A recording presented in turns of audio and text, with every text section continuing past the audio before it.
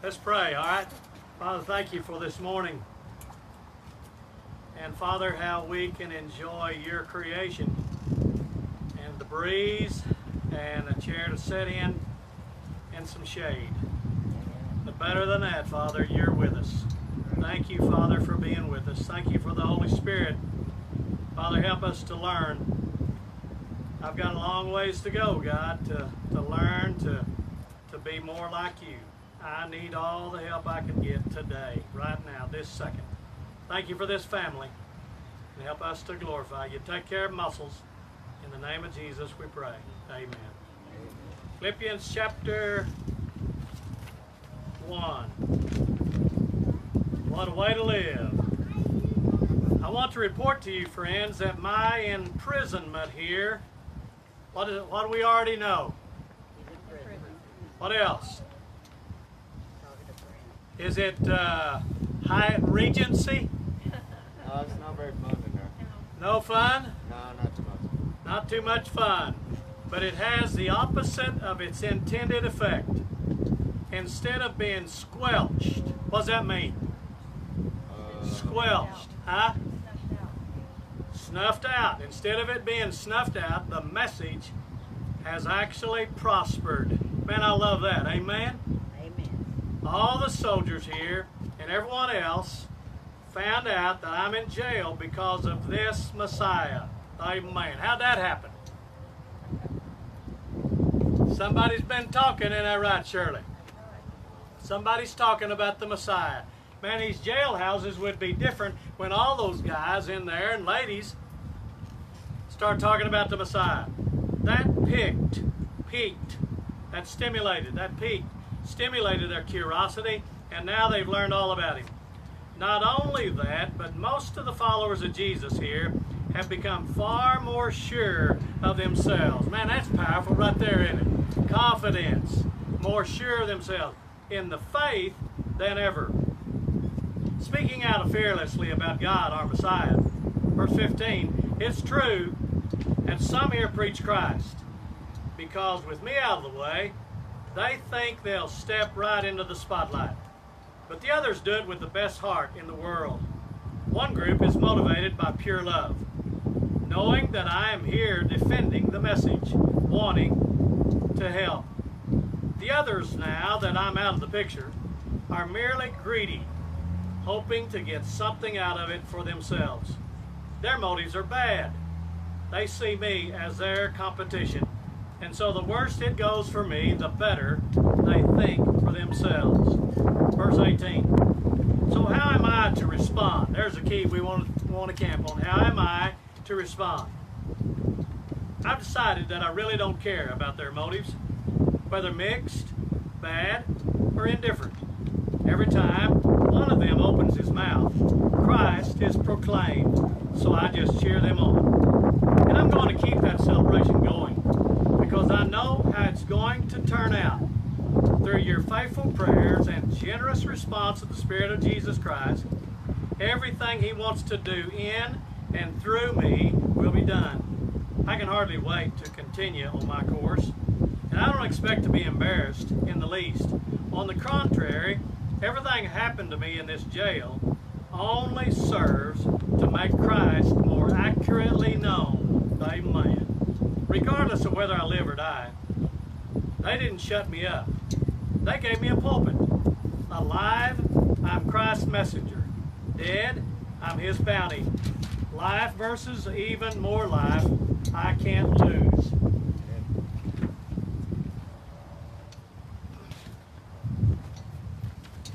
Thank you, R.C. Now let's turn the paper over.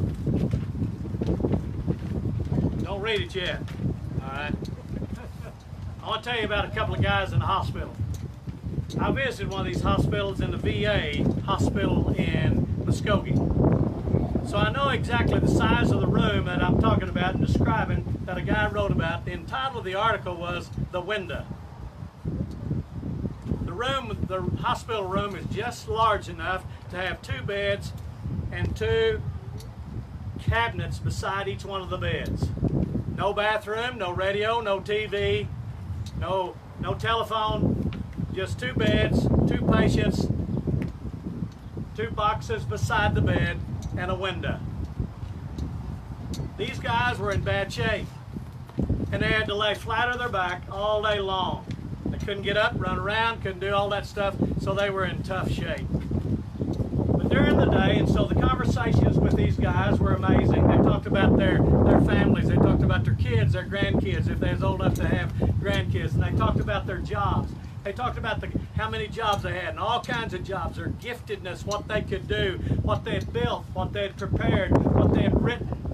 They talked about their vacations, if they'd gone on vacations, and the parts of the country they'd been on, the experiences. They talked about their cars, how many cars they had, and the first car they had, and the experiences just with life. It's really interesting how they visited back and forth with one another. But 1 hour during the day, the guy who was laying in the bed by the window they'd prop him up because he had lung issues. They'd prop him up to give him a treatment so his lungs would heal faster because all the fluid building up on his lungs and he needed some help. So they'd prop him up and they'd work on him for an hour, and during that time he's looking out that window and he's talking to his fellow roommate what he sees out that window.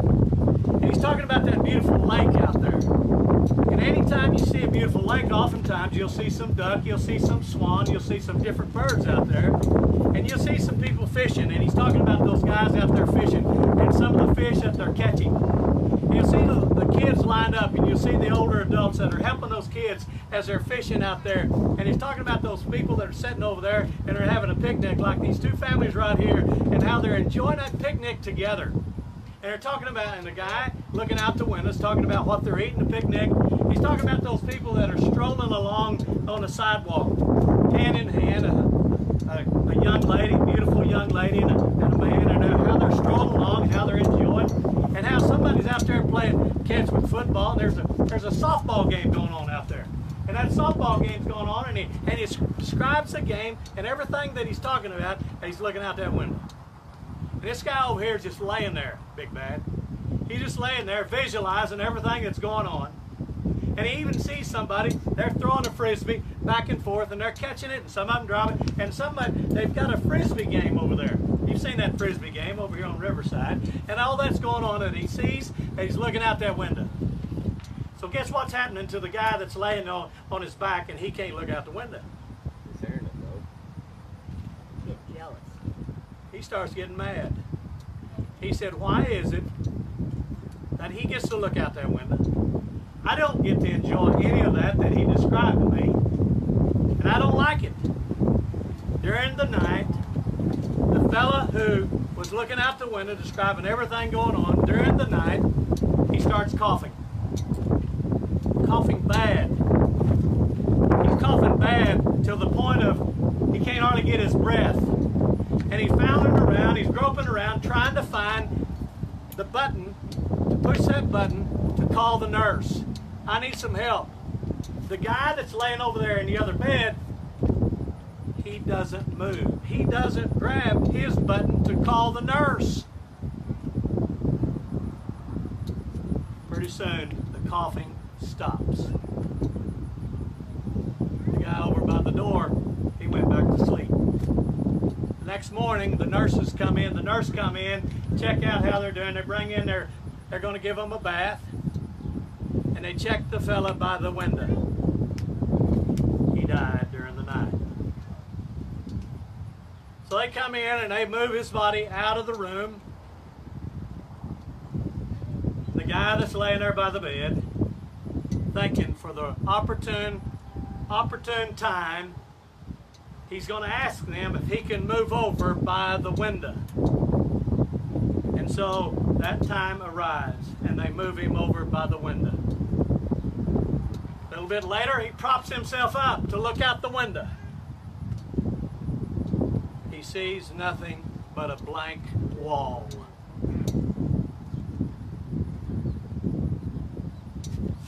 How did that man choose to live?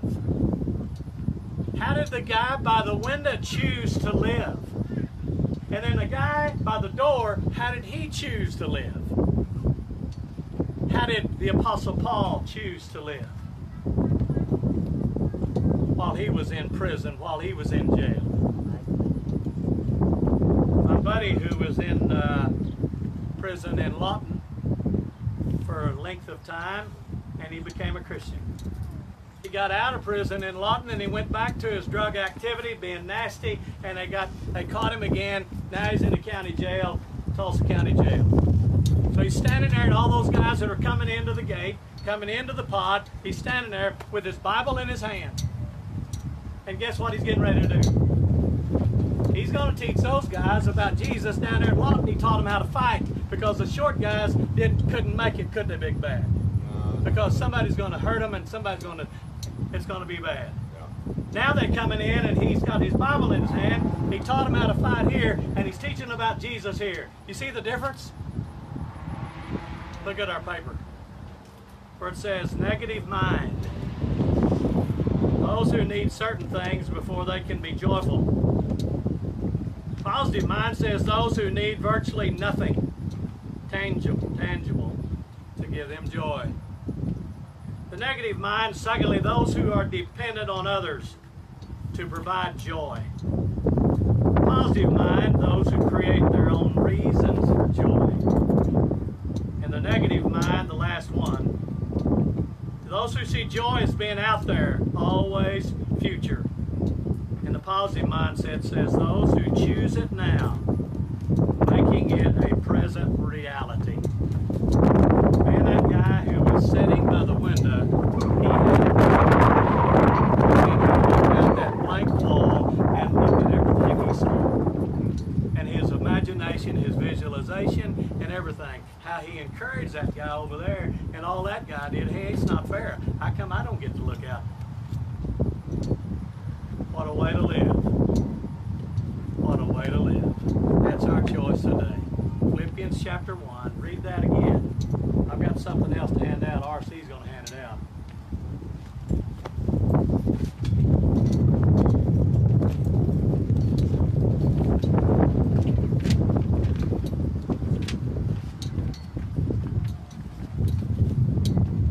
Why do we all go see a doctor, a physician? Usually we're having some problems. Do we ever go for a physical checkup? Just a physical, hey, I need a physical checkup. We ever do that? Why? Why do we do that? Because they want to draw some blood and they want some water. And so they're going to check all that to see if there's what? See what's going on. Like the younger guys, they don't go for a physical checkup. How come? They don't. Got it together. They don't need anything. As we get older, what happens? We'll see our physician and they'll say, hey, you need to come back for a physical checkup. Some people have to go once a month. Some people go more often than that. But what about a spiritual checkup? Number one, do I talk to God? Do I talk to God in prayer on a daily basis? Is Bible study an important part of my life? Am I faithful in worship attendance? Is there something I need to is there someone, let me read that correctly. Is there someone I need to forgive? Do I love people more than material possessions? Am I certain of my salvation? Do I only use words that are uplifting to others? Am I always grateful, or do I have a tendency to complain? Am I honest and truthful in all that I say and do? Am I involved in the work of the kingdom? What a life to live. What a way to live. Let's pray. Thank you, Father, for encouraging us on how to live. As we witnessed, as we saw that Apostle Paul, how he lived in that dungeon imprisonment, and he never quit sharing the Messiah. Thank you for that commitment, his example of forgiveness, his example of honoring you. And God, we want to